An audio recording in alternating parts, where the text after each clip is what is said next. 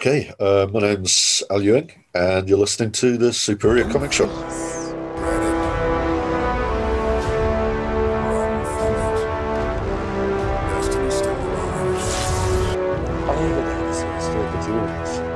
are about to die at the hands of the children of Thanos. Come on, Spider-Man! Earth is closed today. We don't want to kill you, but we will.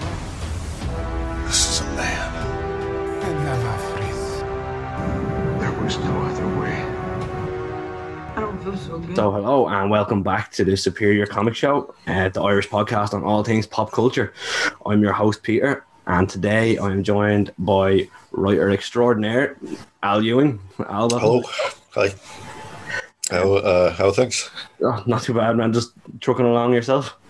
Yeah, pretty much the same. Just getting into the weekend. Thank God. Yeah. Get right into it. Yeah. Yourself now. I was talking to Declan Shalvey last week, who was writing one shot for your Yes. Hulk book. Yeah, I got to see that as it took shape, and I just I just look great, so I kind of just sort of waved it through. But that's gonna be really good, I think. He did say he's quite nervous. There's a little soundbite I took from the show that I shared out on Twitter. He did say that he hasn't shown you the finished product yet, and he's quite nervous because of how successful the book is. I mean, it's like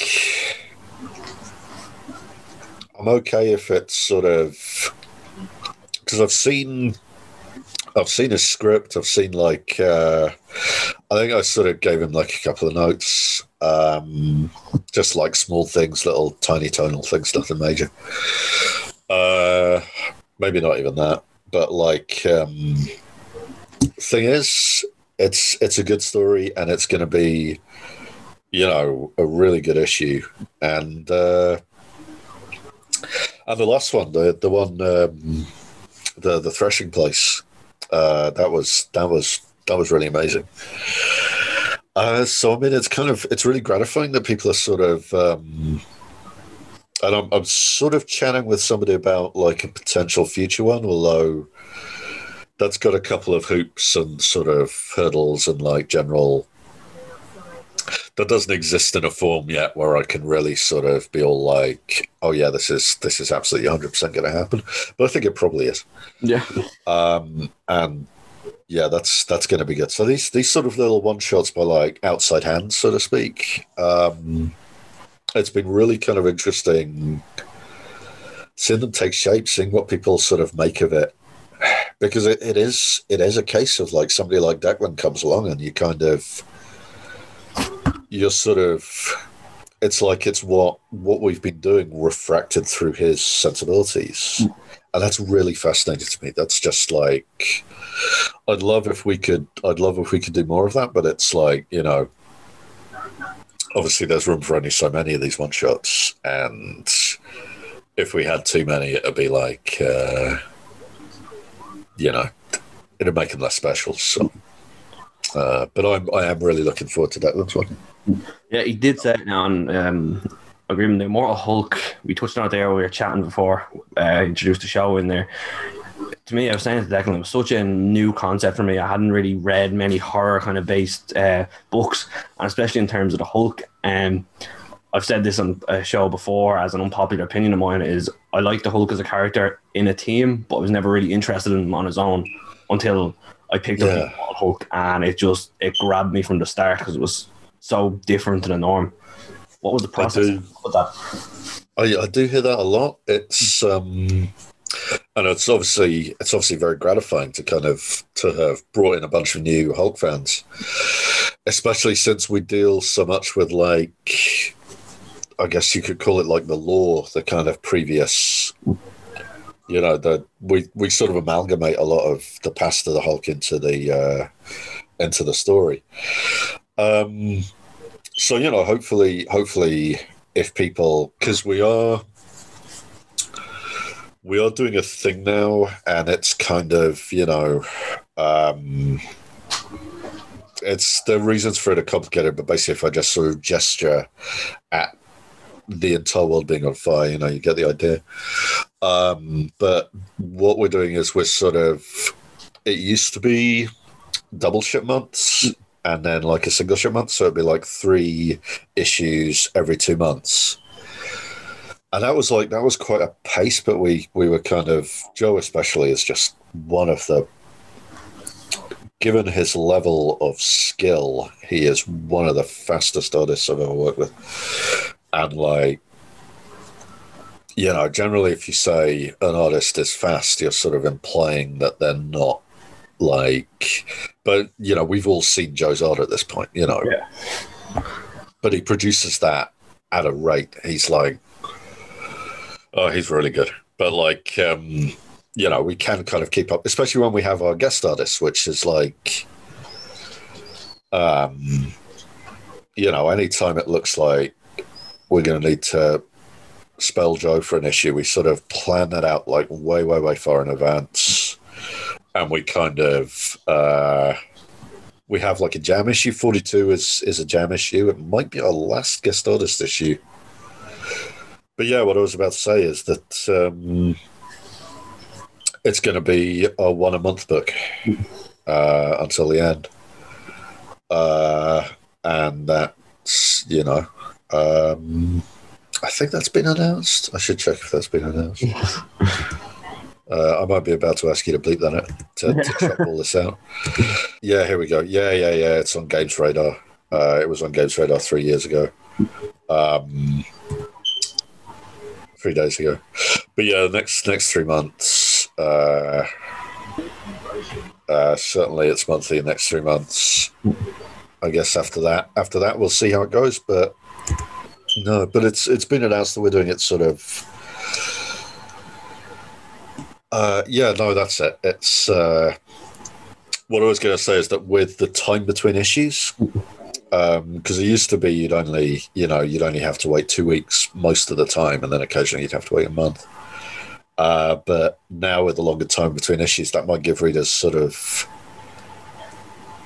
they might be sort of hungry to like jump into the back issues. Yeah. And like check out some of the classic runs, like the Bill Mantlo run. Obviously, the Peter David run is what I grew up on, and everybody is very. There's a lot of it, so you can really dig through it. Ditto the Bill Mantlo run. There's a lot more of that than because you go back and you think like Bill Mantlo Hulk, and if you're sort of a Hulk fan of long standing, you might sort of flash back to like the Hulk at the Crossroads arc, or Mindless Hulk. But there's a lot of Mantlo, and it's all good stuff. So yeah, I do kind of hear a lot that this is like the entry point to the Hulk. For me, 100%. It's even the art mixed with the writing. Like I've never read a book that has made me feel slightly uneasy at times, while also wanting to keep reading. I mean, that's a huge compliment. I'm glad we can make you feel uneasy. But you said there that the issues are going to be staggered a bit more now. Well, for the next 3 months, yeah. And this is what they said on Games Radar. I mean, I think a lot of it is sort of dependent on like the state of the world, but like I don't know, I don't know what I think.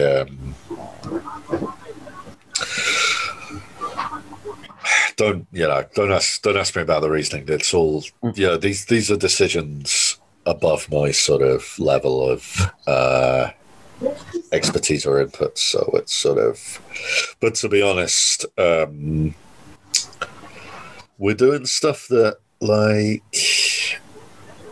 having a little extra room in the schedule, that's probably, we don't need it, but it probably is a good thing for us, Joe knowing he can take that extra day on a page, he might not need it, but it's nice to have. We are very far ahead at the moment.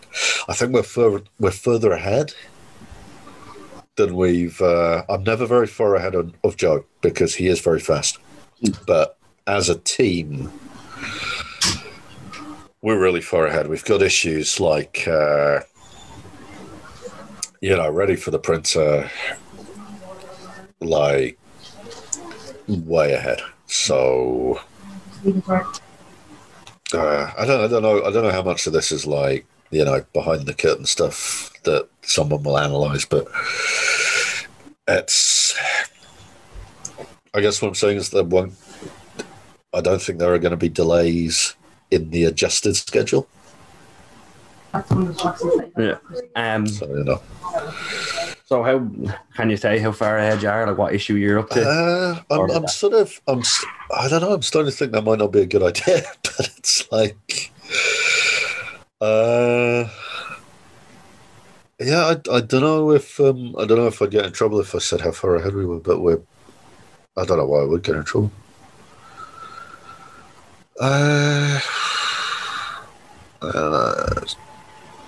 Definitely. I mean, Joe's putting stuff out on his Facebook that is like, it's kind of fun watching people try to guess the context of it. And because I drop no clues, but like Joe likes to put up the odd panel that he's just finished working on to kind of juice the audience a little bit, and it is fun seeing people try and sort of guess how far ahead that is and like what the context is, and they're generally wrong. So it's like I don't know. I kind of don't want to put an actual number on it. That's fair. On where we're at, but like, and also I have no idea if it's like. I mean, for all I know, it's some sort of terrible etiquette, or it's like some kind of I'll get a little email saying, "Oh, I wish you hadn't said that." It's like. So I mean, I'm playing it safe to an extent, but I have no idea. I don't know about any of this stuff. I just write the books. Yeah.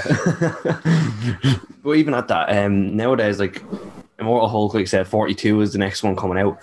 And nowadays in books, for a character that isn't inside, say, the Avengers or Spider-Man or the likes of Batman, it is quite rare for a book to be reaching up into them high numbers and gaining interest. Yeah, one to think of as yourself with Immortal Hulk and Donny Cates with Venom. That didn't used to be a high number. It's like it's kind of, I don't know. I guess we were almost in a seasonal model for a while there. And that's because I know I've sort of done the thing where I've done sort of new number ones after. But it's like, I kind of feel like it's almost Hulk and Venom as sort of, it's almost a test case for kind of going high with the numbers and sort of sustaining these long runs. But it's, on the other hand, it's like, it's the same creative team, it's still Donny on Venom. Yeah, I don't know. I guess it might be in the same way that like these, runs in the hundreds gave way to like the new number one thing and the sort of the volume approach where it's like, you get sort of Avengers volume such and such, and then, that kind of went to the legacy numbering approach. This is sort of, I don't know. I feel like the industry's always trying to find that sort of happy medium between like, keeping like the history of it, and keeping readers interested, which is like the name of the game at all times. Is like, what is gonna keep readers buying the books.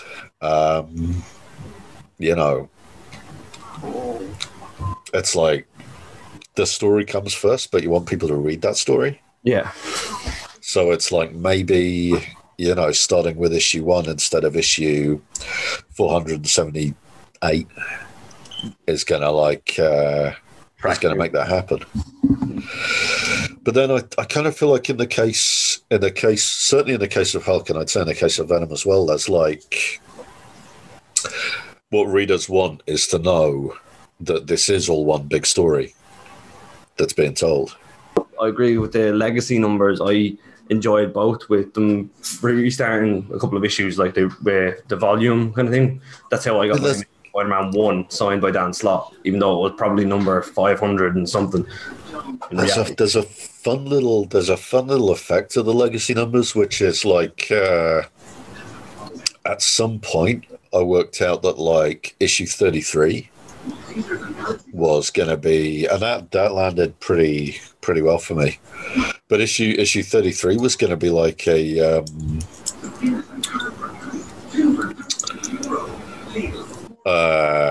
it was issue I want to say 750. But like yeah, and that was going to be the big legacy or the first big legacy kind of number, like round number. Yeah. And then we did something special for 25. And if it's probably not a huge spoiler to suggest that we've got our eyes on issue 50 as a special thing. I don't think that's... Put you on the spot. Sorry? I didn't want to ask and put you on the spot. I did have that question. I mean, it's like, I don't think that's a spoiler as much as just a mathematical thing. It's like, oh, okay, we did a big thing for 25. Issue 41 is coming out this week. Issue 42, I think, is January now. Which is good. It still works. It was like a year-end issue, so it still works for that. But like,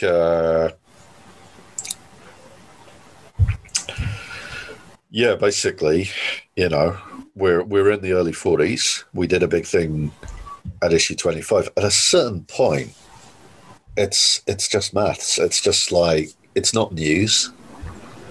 It's not like an exclusive. It's what everybody had a feeling about already. Which I'm sure somebody will turn it into an exclusive. Yeah, I said, I said we're planning another big issue. What a shock! Who could have predicted that I'd want more pages at any point in my life? It's going to be all over. We got this covered all by the. Oh yeah. No, I do ask for a lot of these 30 pages and 40 pages of things. I ask for one every so often, and sometimes I get it, sometimes I don't. But like the thing with that is that people see the cover price of those, and they get a bit like. I get a bit weird because they cost more. But per page of story, it costs less. When you do a 30-page issue, it's something like four. It's something weird like 4 cents less per story page, but it's. I'd have to do the maths. It gets into decimals at some point. Yeah. But you're paying less, and you get that again when you go to when you go to 40 pages, I think, and it's like you're paying out more at the till, but you're getting more than you would be if you paid out the same for single issues. Yeah, so that always slightly bugs me when people but I mean, I can also understand that you turn up at your comic shop and you haven't been reading the and suddenly the comic you've been picking up month after month, suddenly you've got an annual in your hands, and it's like, oh, I wasn't expecting that. So I could see that as well. But it's like, I do like doing those big issues because you can pack a lot into them. I enjoyed them as well. I find I'm just, like, yeah, they're a bit more expensive, but like you said, I find I'm getting more for slightly a bit less. And I mean, that's the goal. yeah, but with special issues and stuff, like you just done the King in Black tie-in issue is coming out. Yeah. How is that? How does how do tie-ins affect how you're going with your own story when it comes to events like this? Oh, we had to make a decision on this like very early on because I was involved in that kind of Defenders. It was basically like a series of 5 annuals, and that basically kind of set the tone for any kind of time we did after that. In that, anytime we tie into something, and we kind of have to every so often, because otherwise we're just like completely ignoring it.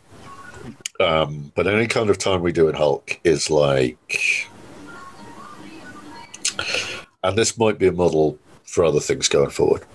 Because I mean, I am, in Sword, I'm trying it the other way. I'm trying it the old way with, and we'll see what that does to the readership. But those are some good times, and I'm pretty happy with them. But yeah, all of the tie-ins are like annuals. Yeah.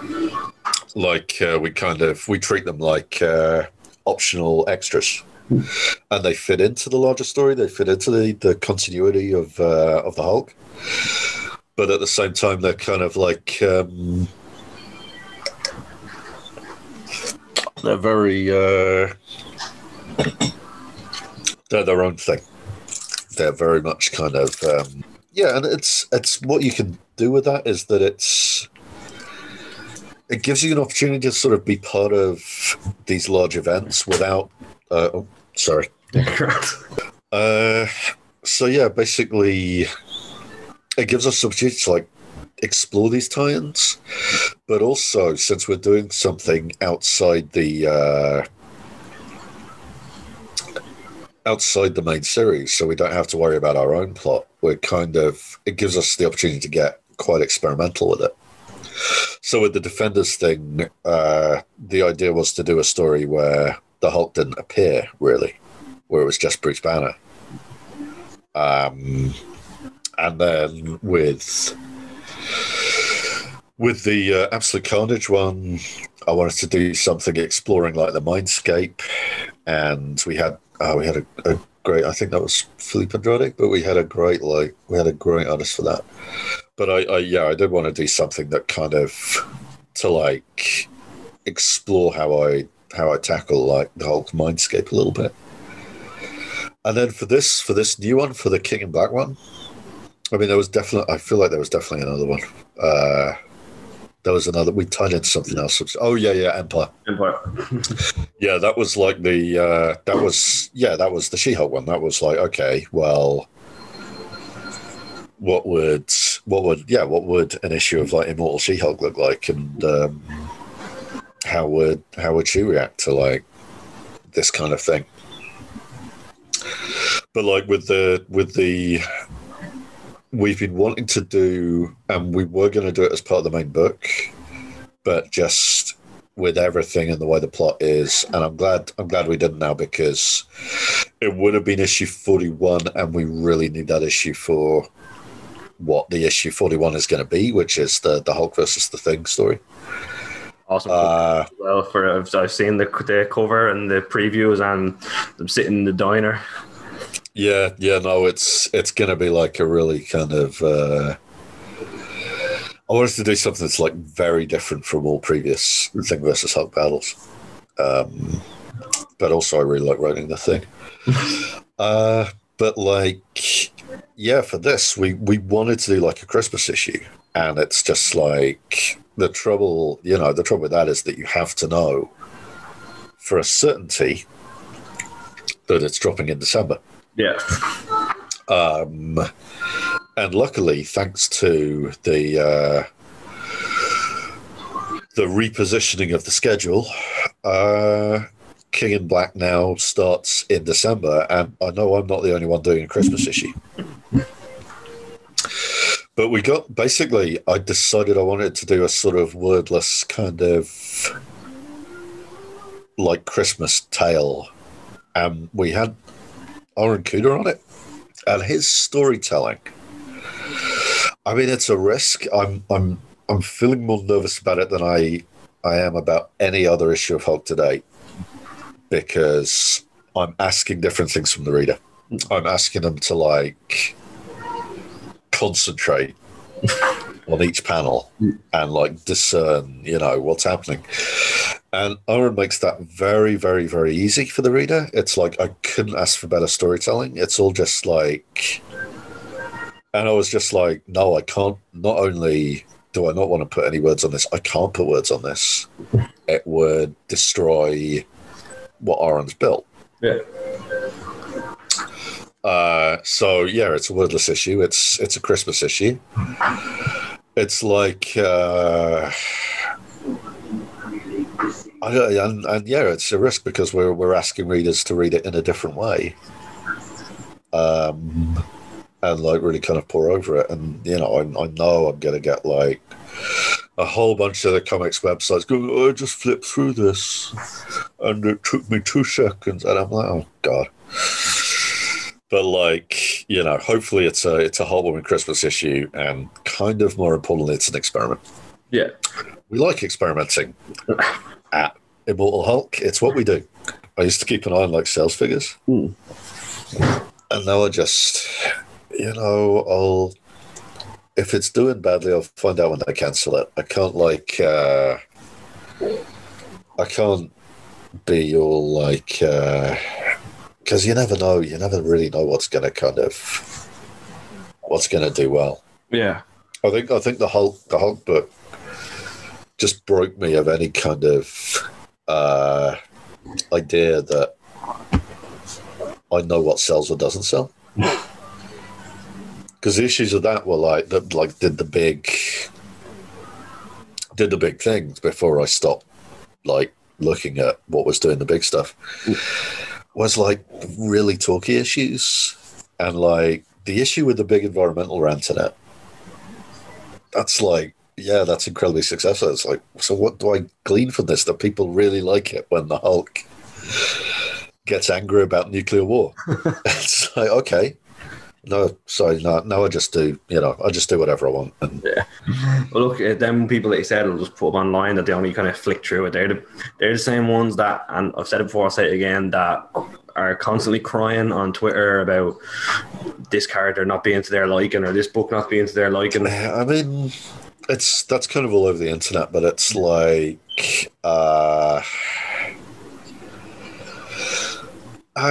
you can't really.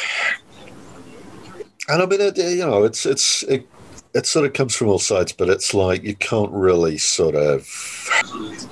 You get a sort of gut sense of what is in character for a character, and if you rely on that, at least I find this. I can't speak for all writers, but I find that when I rely on my gut sense of who a character is and how they'd react in a situation. That never really steers me wrong. Like 9 times out of 10, I'll kind of, and then occasionally I'll like read up on something and somebody go like, oh, well, it's hard to believe that the person who did this in like the 90s would do this now. And I'm like, oh crap, I never even knew that story existed. But like, 9 times out of 10, I feel like I get it right, and people, or at least not heinously wrong. And people do seem to appreciate it. I don't feel like I think people's problems with me are generally for other things. Getting characters wrong. Like honestly, I haven't seen anyone have a problem with it. Like I've seen there's hype for the King in Black tie-in, especially for myself. I see it as two of Marvel's top writers right now. Donny Cates is spearheading the King in Black event, and then you're coming in and doing a tie-in into his event, and it's a match made in heaven. I mean, Donny's got a great sense of like what makes an event an event. It's like he's always. I mean, if you read issue 1, just the sheer amount of like it's like he's great at that kind of like building and building and building the thing. So it's like and yeah, you know, he's got like I know Venom fans are, you know, people who are big fans of his run are kind of like enjoying it. And it's like tying into that, it's sort of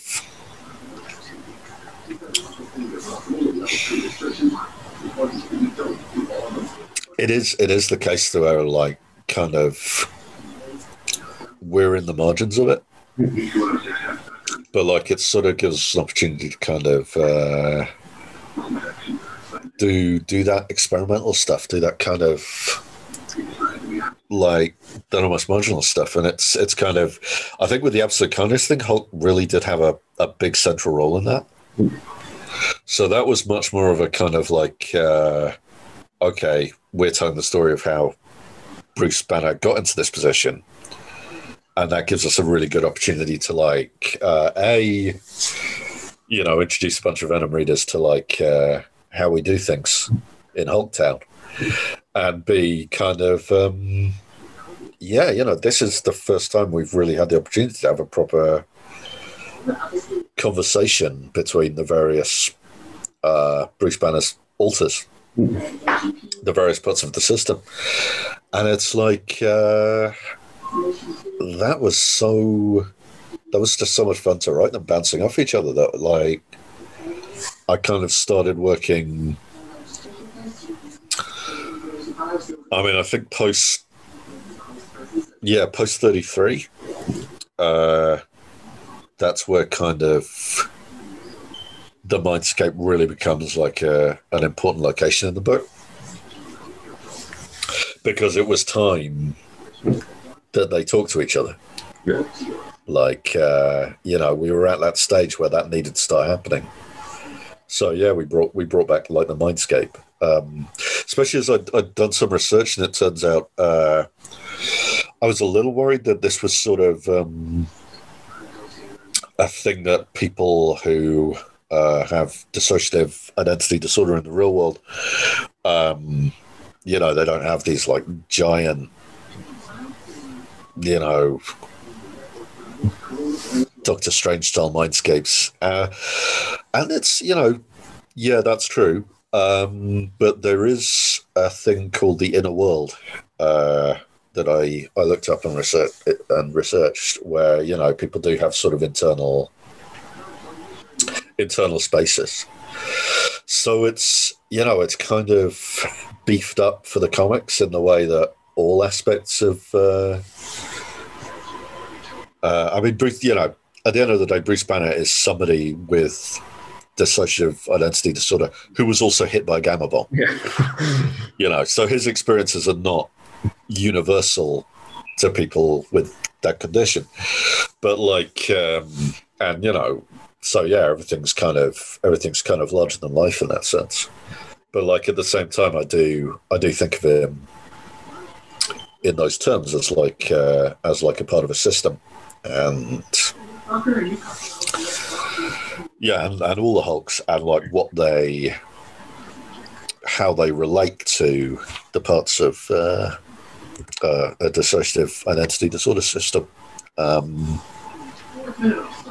You know, what roles they would take in that. So that was an opportunity to really get into that. I'd say you spoke about the dissociative personality disorder there. The build from Immortal Hulk 1 right through with the inner battle between Bruce and the Hulk was one of the... Honestly, it was one of the best ways. I couldn't see it being written any better. There was a panel in one of the first issues with him staring into the public bathroom mirror and Hulk staring back. And he took up a full page, and I just remember I stayed on that page for a good 5 minutes, just completely admiring everything about it.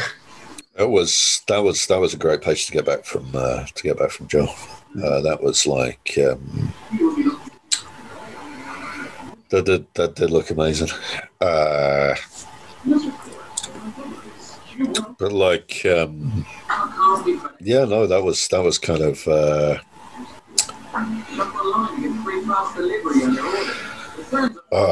that sort of set the tone for like a lot of the interactions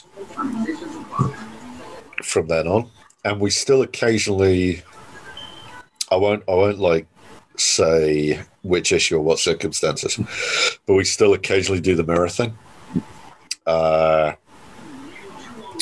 I mean now it's much more like now that we've sort of introduced the mindscape, it's much easier to have sort of conversations inside it. But like yeah, we still, you know, there's times when it's better to do the mirror thing, than to have the, you know, cut away to this inner space. It's it's kind of a, what's that movie with Jim Carrey? It reminds me of is it Me, Myself, and Irene? Oh man, I've never seen that. I don't know how well. It did like it did the DID representation. I'd have to look it up and see what people said about it. But like, I don't know, with Jim Carrey, I feel like I got to the Cable Guy, and then I'd sort of had enough. But I know his career took this turn into much more sort of serious, dramatic stuff. Like when I think of him, I think the two movies I think of is Liar, Liar and Ace Ventura. Yeah, I mean, Ace Ventura, it was very of its time. Yeah. The one I think of, I guess, I don't know, maybe this means I've got a more of a kind of more time for it, but I think of the Truman Show a lot. And I think that might have been the first time, because that was after Cable Guy, so I guess I saw that. But that was very much like the kind of, because he was in that, and then he was in Eternal Sunshine, which I haven't seen. But I feel like Liar Liar was like maybe the tail end of his sort of Jim Carrey being Jim Carrey movies. Yeah. But like, you know, where it's like he's going to do his thing. Yeah. But like the Truman Show, I remember being a good film. Actually, just to mention it now, I'm just thinking I need to watch that again. I haven't seen it in a long time. We're watching a lot of giallo movies at the moment. Like these Italian sort of horror slasher things, which it's like we were talking about video games earlier. That might have been off before the recording started, but like it's like a min-maxing thing. It's like they've sort of put all their points into like the setting and the costumes and like, you know, the cinematography and the editing. You know, the editing's always, you know, usually wonderful. Sometimes it's not. Sometimes they just drag. But like, you know, often, you know, you get this like this wonderful editing and, you know, these amazing costumes and these beautiful sets and props, and they're all like in service of like this kind of dodgy like murder plot that's like sort of and you're just kind of like it's been a lockdown thing for us, just like watching these films and just kind of just really getting into like these beautiful like, you know, 70s Rome and like, you know, all these amazing like suits and cars and houses, and we'll sort of like paying no attention to the plot, just like critiquing the decor. It's like so that's our thing, is like this weird sort of odyssey through, you know, Italian kind of murder cinema. You're doing better than me. At the start of the first lockdown, I sat down with me and my partner, watched through the MCU movies in chronological order. Now, because of that, the last 3 movies I've watched have been chick flicks. I mean, you're gonna have to tell me what if you saw. Particularly that one with Emma Roberts in it, of Holiday, the Princess Switch 2 with Vanessa Hudgens. And as much as it kills me to say, I've actually enjoyed a couple. Hang on. Are you doing like a marathon of Hallmark Christmas movies? No, we finished the MCU marathon, and now it's just she's picking a run like every night, and that's what I'm watching. I mean, we got seriously tempted by one of those Hallmark Christmas movies. Like, it literally started with somebody in an office going, "Oh, I'm not going to take any time for Christmas." Like, you know, the sort of high-powered executive going like, "Oh, but I might go home to my small town on a business thing." And it's like, "Oh, right, yeah. It's one of these 1,000 movies." But yeah, we couldn't hack it. We would just like quit after like 15 minutes because it's like we'd rather be watching like anything else. But I don't know, yeah. I mean, we're never going to run out of Italian like horror slasher films. Some of them have been terrible. Don't watch Oasis of Fear. It's just really bad. It's just really badly paced. It's awful. Like literally, you know, it's just terrible from the beginning. There was, when you said chronological order, what was that like? Honestly, how did it change the experience?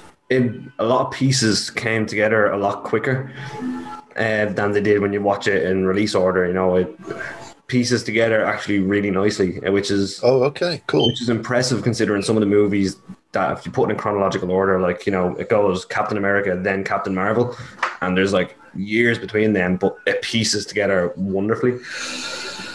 I mean, they should. So you didn't go as far as like watching Captain America and then watching like one scene from Ant-Man. No, like, you know. I considered it, but the partner was like, "No, I'm not watching a full movie, then a scene from another movie just to watch that same movie later." But I did. Yeah. I held off on, I think it was the post-credit scene of Ant-Man and the Wasp. I told her, "No, we need to watch Infinity War first, then we can watch that post-credit scene."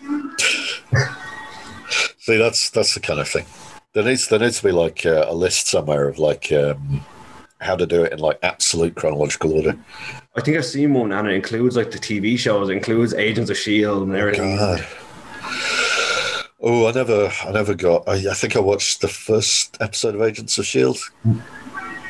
and they were entirely too happy about like black bagging people, so I stopped.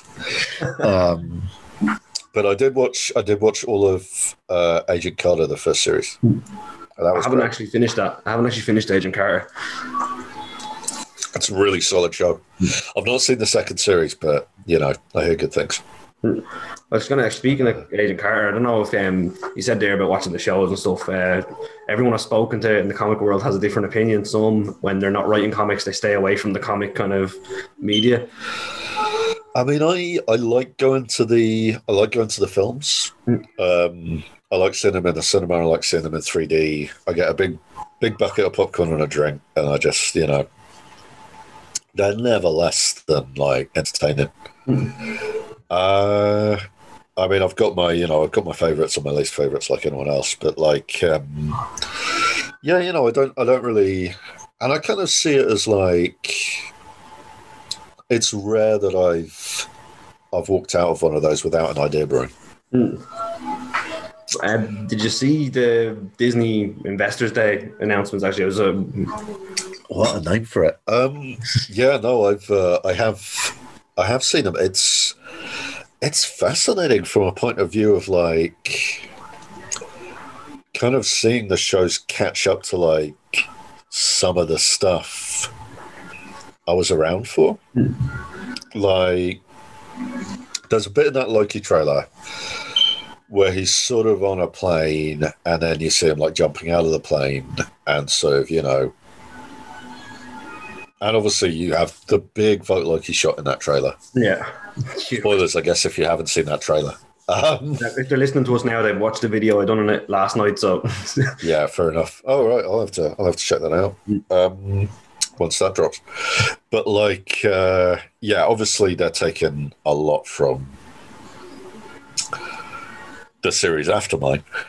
But yeah, watching Loki jump out of that plane, I did get that. So, oh, are they? They're not going the same route around to it, but are they doing this a little bit?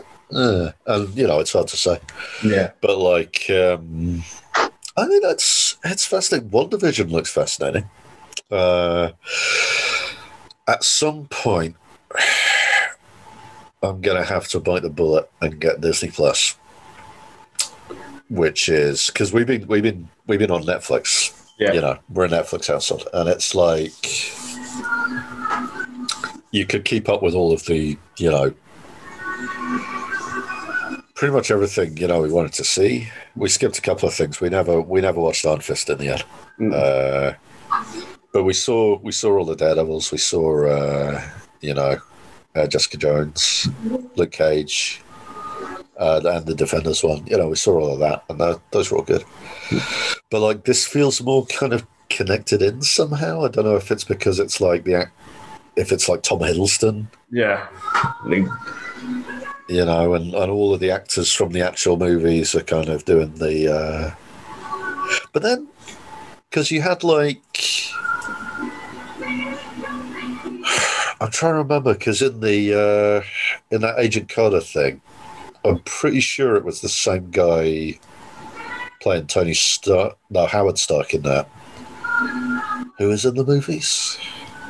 Yeah, I feel like it was. And I know he turns into the guy from Mad Men in the 70s. Which, hang on a second, isn't that? I thought for ages that it was like, what is his name? Mad Men guy, the Sterling, him, Tony Howard Stark, 70s version. What's the actor's name?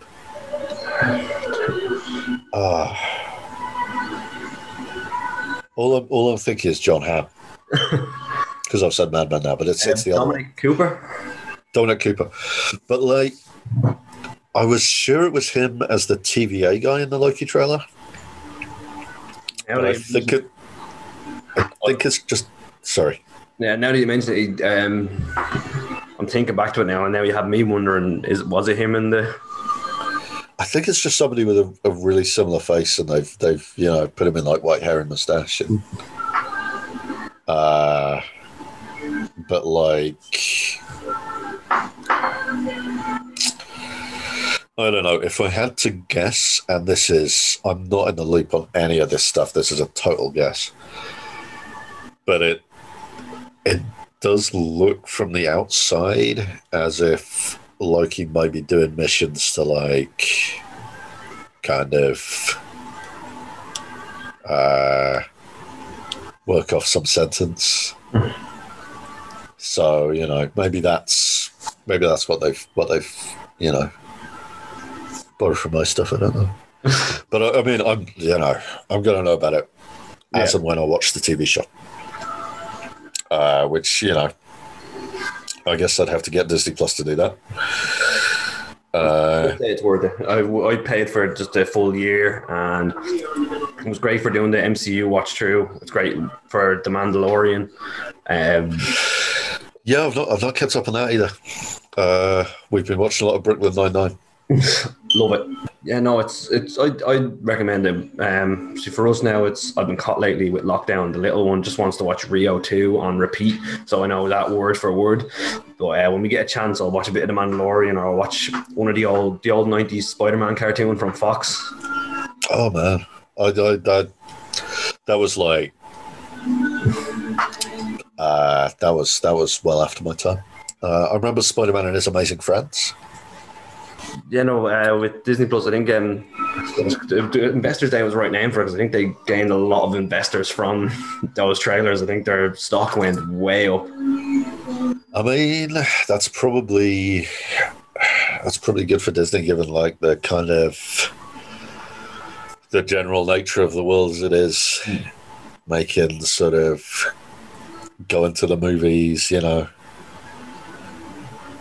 going to theme parks, going to all the places where Disney does business. It's like, it's not really something people want to do or should want to do, unless it's a drive-in. I hear odd drive-ins. I mean, we don't really have them over here. I don't know. Whether like there's a lot of drive-ins in Ireland, but like I don't think. Definitely not got them over here, but I think in America they're still a thing. I think in America they've tried it here. They've done a few drive-in movies, but it's classic movies they're showing. Like, you know, it's not none of the new stuff. So it's the likes of, they'll show Dirty Dancing or Back to the Future, and it's very, very occasional. Yeah, I mean, I don't think there's a tradition of them, so it's probably harder to kind of get them. Yeah, get them going. Yeah, I mean, it's. I kind of feel like streaming is how people are gonna, you know, consume their films and telly for the next, definitely the next like year or so. I mean, everything's sort of screwed right now. Yeah, like Warner Brothers now, they've releasing everything onto HBO Max for next year. All their film line and TV lines going straight there. I mean, but it's going to change like a lot of how stuff is done. I think. I mean, I'm worried it already has. Survive. Sorry, I'm worried. Will cinema survive? Like, will the cinema business survive this? Or I mean, I think small cinemas.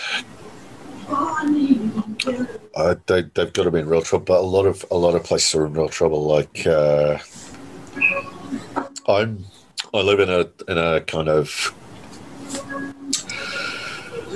a tourist town, which means we have a lot of restaurants and a lot of pubs, and like I don't know, you know, it's been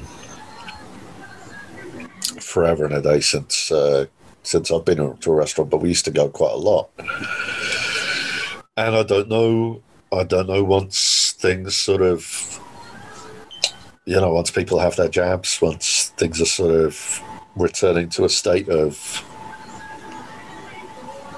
not normalcy, but like whatever comes next. Yeah. I don't really know, kind of.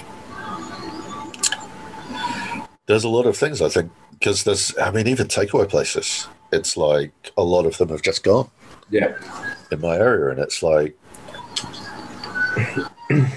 and it'll be cinemas, restaurants. Like there was one that was like, you know, we went like exactly once because it's a fancy place, and like we really wanted to go again, and then, you know, everything happened, and we were like, okay, well, that's not happening in the future. But what they did do is like, okay, if you come round to us, we will give you a box full of our ingredients, and you know, you can cook it at home, and like, you know, this is like, we'll have done a lot of the work for you. You just need to heat it up. And it's like, and also, you know, but it's like there's a bunch of restaurants sort of trying things like that. There's like Red Chili's in town has basically become just a takeaway place, and it's just like it'll be the places that learn how to adapt. Yeah. In the short to medium term, that survive long enough to kind of welcome people back. And I mean, some places have just gone into hibernation.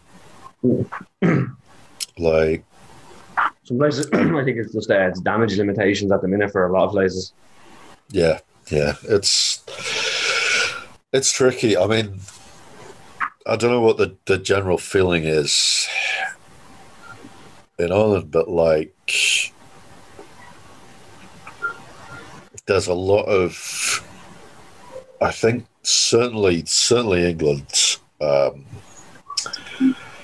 has its head collectively up its arse about a lot of stuff. I'm sure that's no huge bit of news.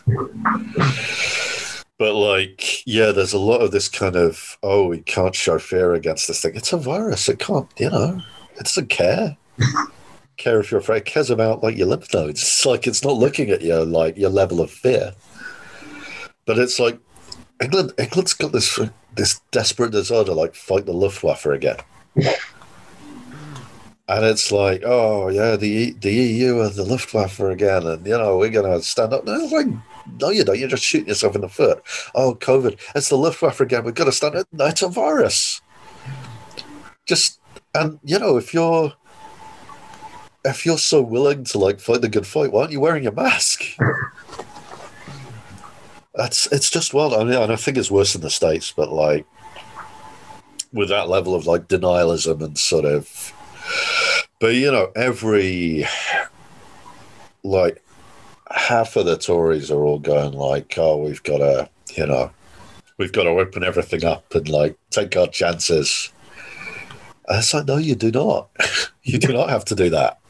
In fact, like look at New Zealand, they're out of it now. They're functioning because they were smart.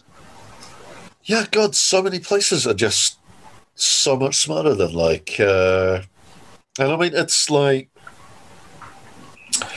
because I know France have been hit like pretty hard, and they kind of went in on it. So I think there's a measure of luck as well, but like, and maybe a measure of connectedness. Maybe because it's harder to get to New Zealand. So whereas you can just drive across the border in France and start infecting people.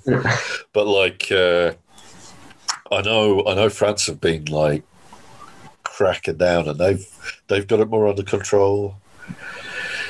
It's like Britain is not doing well with this, and especially England is not doing well with this. And I would put the entire blame for that on the absolute shower of shit we have running things.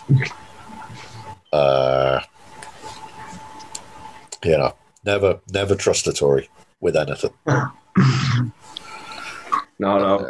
Look, here's the same. It's we're doing better, but we're not doing good enough with it. And again, it's because of the absolute idiots we have in government. I mean, it's just that's the thing. New Zealand shows that it can be done. But I feel like it might be a national character thing as well. Like,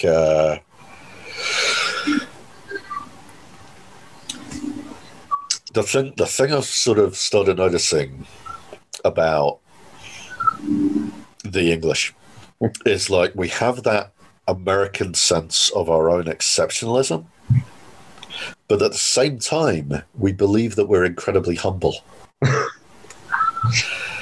And it's like, put them together, and it is just a recipe for the most Dunning-Kruger arseholes on the planet. Just like the level of just toxic wank in England is just appalling. And I mean, it makes like,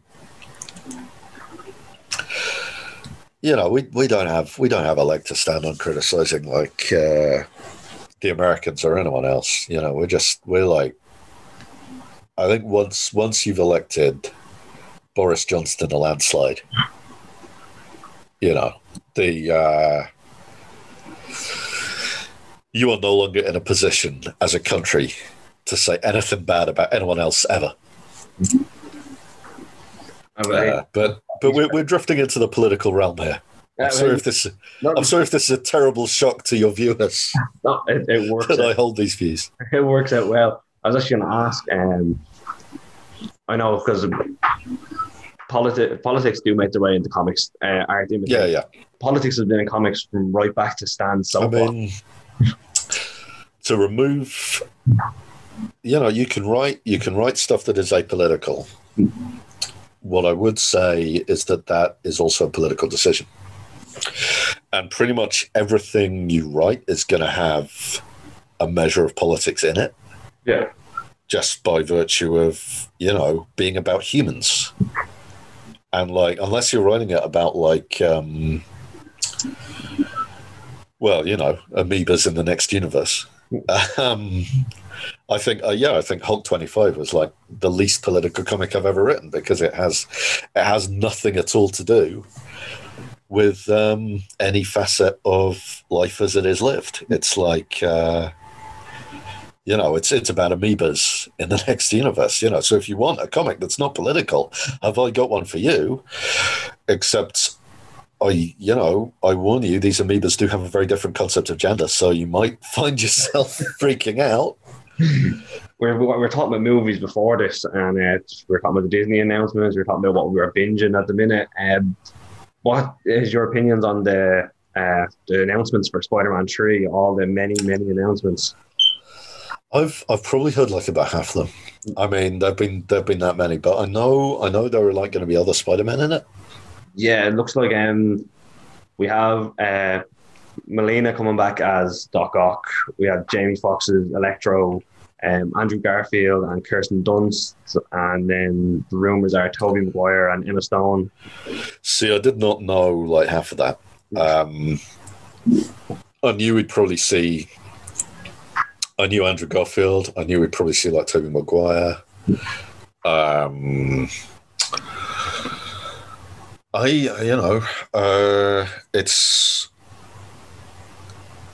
It sounds like a Spider-Verse. Yeah. I mean, and if it's a Spider-Verse, you got to have Miles. So I'm sort of waiting for. I mean, this is still going to be like a Sony thing, yeah, like Sony in partnership, or yeah. I guess even more in partnership if they're given like their Spider-Man to. It's interesting, like I said about Miles. There, it's my first thought. They like. From what I've seen, Spider-Man Homecoming and Far From Home are kind of loosely based on Bendis's Ultimate Spider-Man. And they did tease Miles. They introduced Miles' Uncle Aaron in Spider-Man Homecoming, and he mentioned he had an nephew. So, well, there we go. They're already planning it. So I guess, like, these are the kind of, like... I would be really, really, really surprised if they didn't... I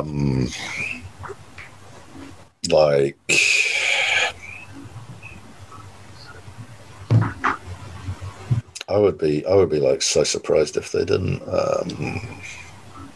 announce Miles. Yeah, especially considering it's right there next to and connected to Doctor Strange and the Multiverse of Madness. So, yeah, which is connected to WandaVision, so I'm sure WandaVision is going to kick all this off. Yeah.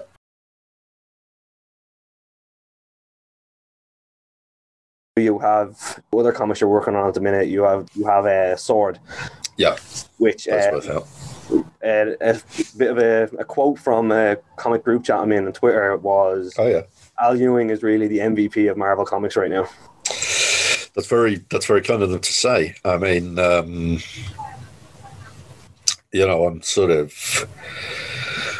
doing quite a bit for Marvel at the moment. I'm sort of. I mean, it's I'd say I'm up against some very stiff competition.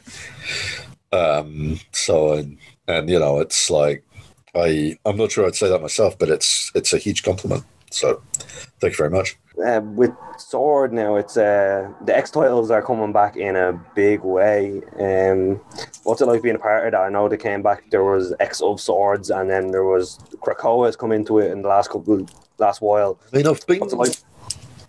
I was to be kind of part of that office, part of that crowd is like it's a really amazing kind of professional experience, and that like they're really kind of the level of collaboration and cooperation and kind of we're all pulling in the same direction. We're able to do things like sort of have storylines kind of affect like the other titles in small ways. And And X of Swords, I sort of watched that happen because I was sort of working on putting Sword together, but I was kind of in the room, in the virtual room for it. But kind of watching that come together and watching that happen. That was kind of, it was really great to just watch that from the outside, to just watch just a room full of incredibly talented people and really, really sort of giving. There were no prima donnas in that room. There's nothing. Nobody's the most important person. It's you've got kind of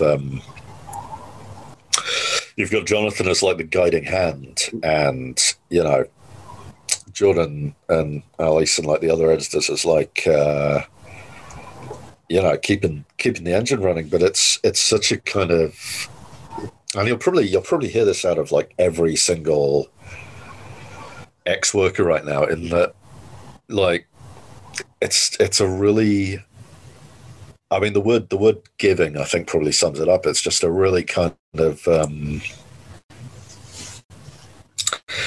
and it's really exciting. It's a really exciting room to be in as well, because largely as a result of House of X and Powers of X hitting as well as it did, and really kind of recharging people's interest in the X-Men. It's we can go to some really exciting places. We can sort of, I mean, the whole Krakoa thing and the resurrections and the all of that business. That's already.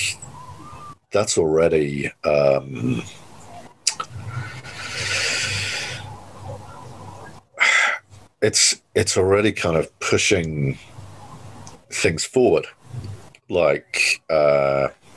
pushing the status quo of the X-Men forward into a kind of new place in a way that I think the Resurrections, more than anything else, they've had their own place before. Yeah. But just sort of doing away with the concept of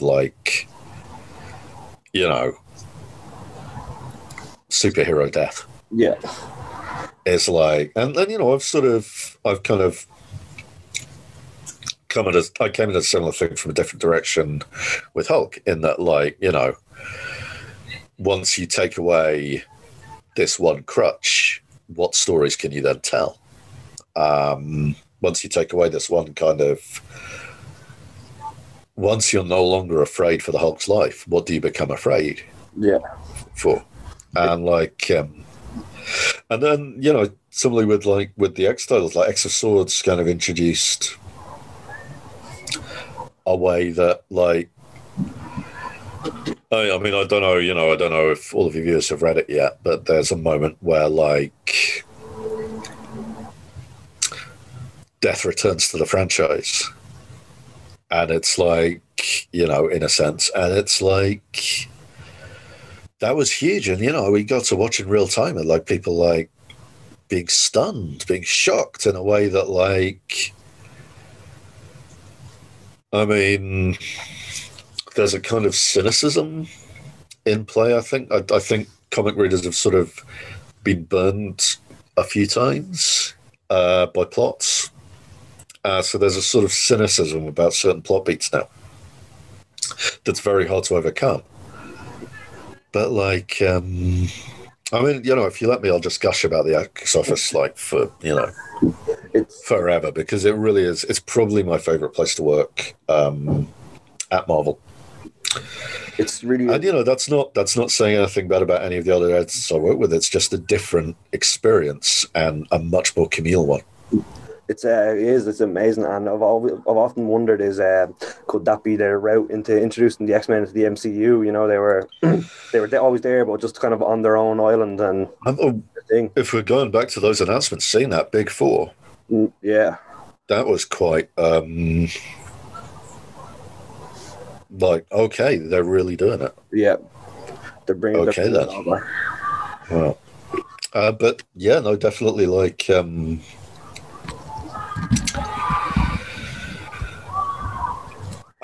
feel like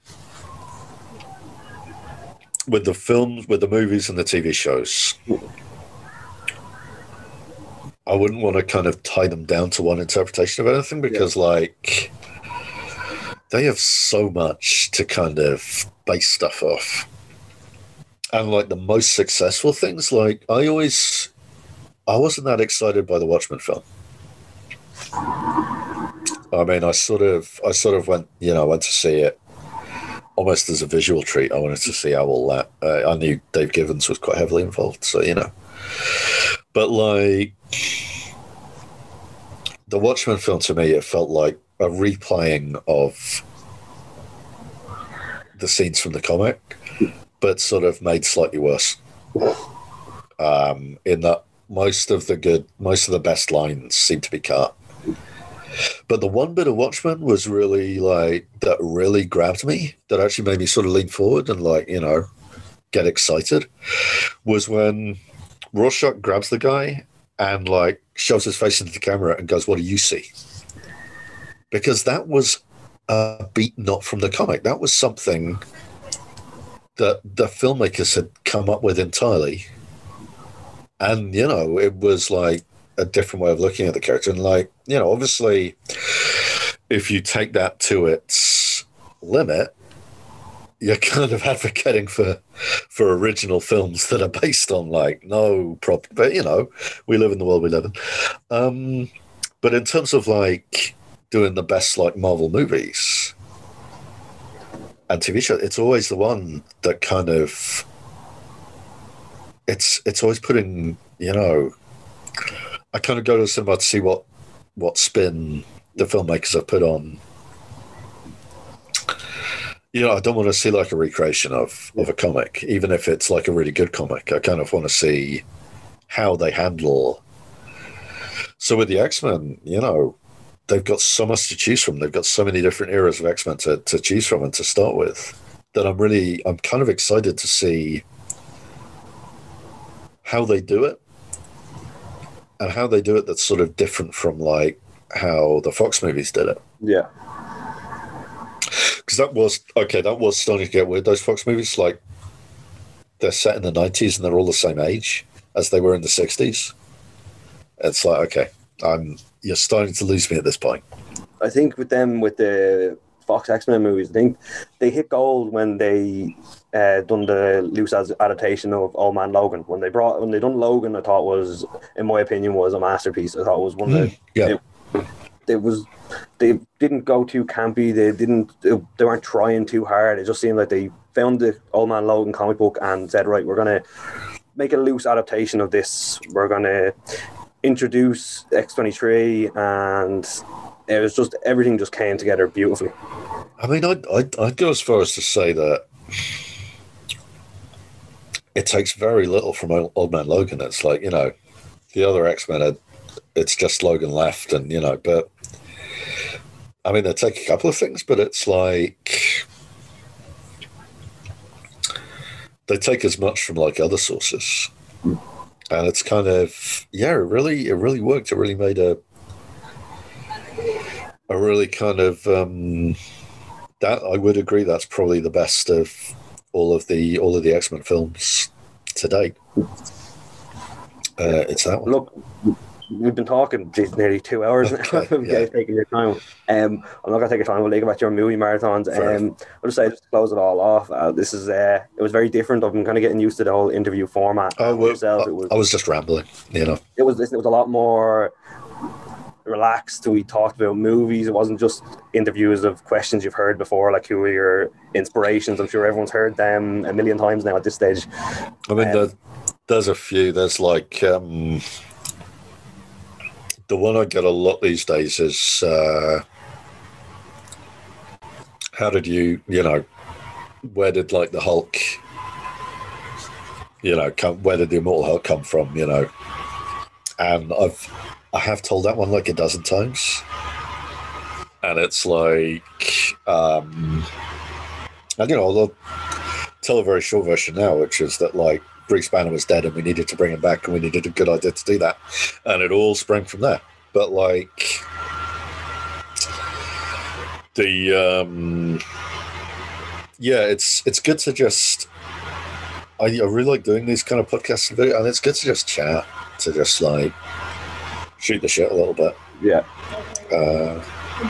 And yeah, we have just had this giant wave of like announcements that everybody's kind of fascinated by and like asking questions about. So yeah, and like I say, this sort of Loki series, I'm really interested in that because I want to see like what they're doing with it.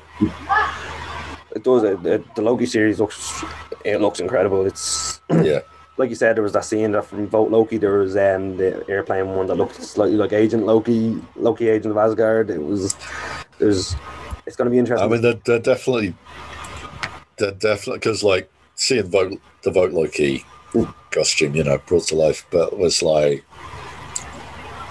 okay, they're definitely taking some stuff. Yeah, but we don't know how much. So it'd be interesting. I'll probably try to get you on again after it comes out to talk to you about. Yeah, I mean, well, I might not have Disney Plus by then. It's so I might not have seen it. I'll make sure to check in first, make sure you have it. I'll probably have heard about it. Right. Look, I'm not going to keep you too much longer. Yeah, no, it was good coming on. I really enjoyed talking to you. Probably the most relaxed I've been in during one of the podcasts with the guests. So thank you for that. Oh, good. Well, I'm happy to come back. We can like if people feel like we haven't covered any topic, then just let us know and we'll make sure to get into it again. Cool. Yeah, we'll do. Yeah. We'll do. Look, for everyone listening, everyone knows Immortal Hulk by now if you're a comic fan, because it's I'm pretty sure it's one of the first titles on everyone's pull list. Sword #1 is out now. Is there anything else you'd like to add or plug? Anything coming up? I should definitely plug We Only Find Them When They're Dead, which is also issue 4 of that is out next week as we record this. I think that'll be the 16th. So by the time this episode's released, that'll be on board. It'll be released Wednesday morning. Okay. So yeah, that'll be out today by the time this episode's released. Then. So yeah, and that is something I'm doing with Simone DeMeo, and it's a much more it's much more personal work. It's a more kind of it's both a very large and a very small scale. But if you haven't heard the elevator pitch, it's vast dead space gods are being autopsied, mined by a colony for resources, and one mining ship wants to go and find a live one. And then we build out from there. So I haven't picked that up, so that sounds like something I need to go get. No. Well, I mean, by the time, I guess we're going to be kind of close to. We'll be issue 4's coming out, so that's nearly all of the first arc. So if you want to grab a bunch of them, yeah, that's probably a good time to. Perfect. Yeah, I'll make sure to grab them. So, listen, you're a busy man. Like the amount of work you're working on, what you've just finished. Like you've just finished up Empire, Immortal Hulk is still going. Thank God. Let's hope it gets into the hundreds in issues. We've got a plan. We've got a plan for Immortal Hulk, and it's progressing apace. So. Well, I'm hoping the cons are back soon, and I'm hoping if that'd be good. Back, that'd be nice. If they are back and you get over to the Dublin Comic Con anytime in the next couple of years, I'll be trying to get you to sign my Immortal Hulk issue 1. Yeah. Look, cool. I'll let you go. Well, it's been a pleasure. It's been absolutely amazing. I was nervous coming on to this. I always am coming on to a show with my favourite writers, but you're an absolute sound bloke, and oh well, glad to be you. But you relaxed my nerves and just made this. Yeah, I mean, let's kind of let's do it again sometime. Yeah, listen, thanks a million again. All right, no problem. Peter, you've been listening to the Superior Comic Show. Thanks a million to Al Ewing, and everyone make sure to go out and grab one of the many, many top titles he's working on, from Immortal Hulk to Sword. We Only Find Them When We're Dead, was it? Yep, We Only Find Them When They're Dead. It's a mouthful, but like, yeah. Yeah, brilliant. So you get back to your movie marathons. No, I will do. I'll get back to my chick flicks, and I'll see you later. yeah, I'll see you later, Al. Thanks a million. Thank you.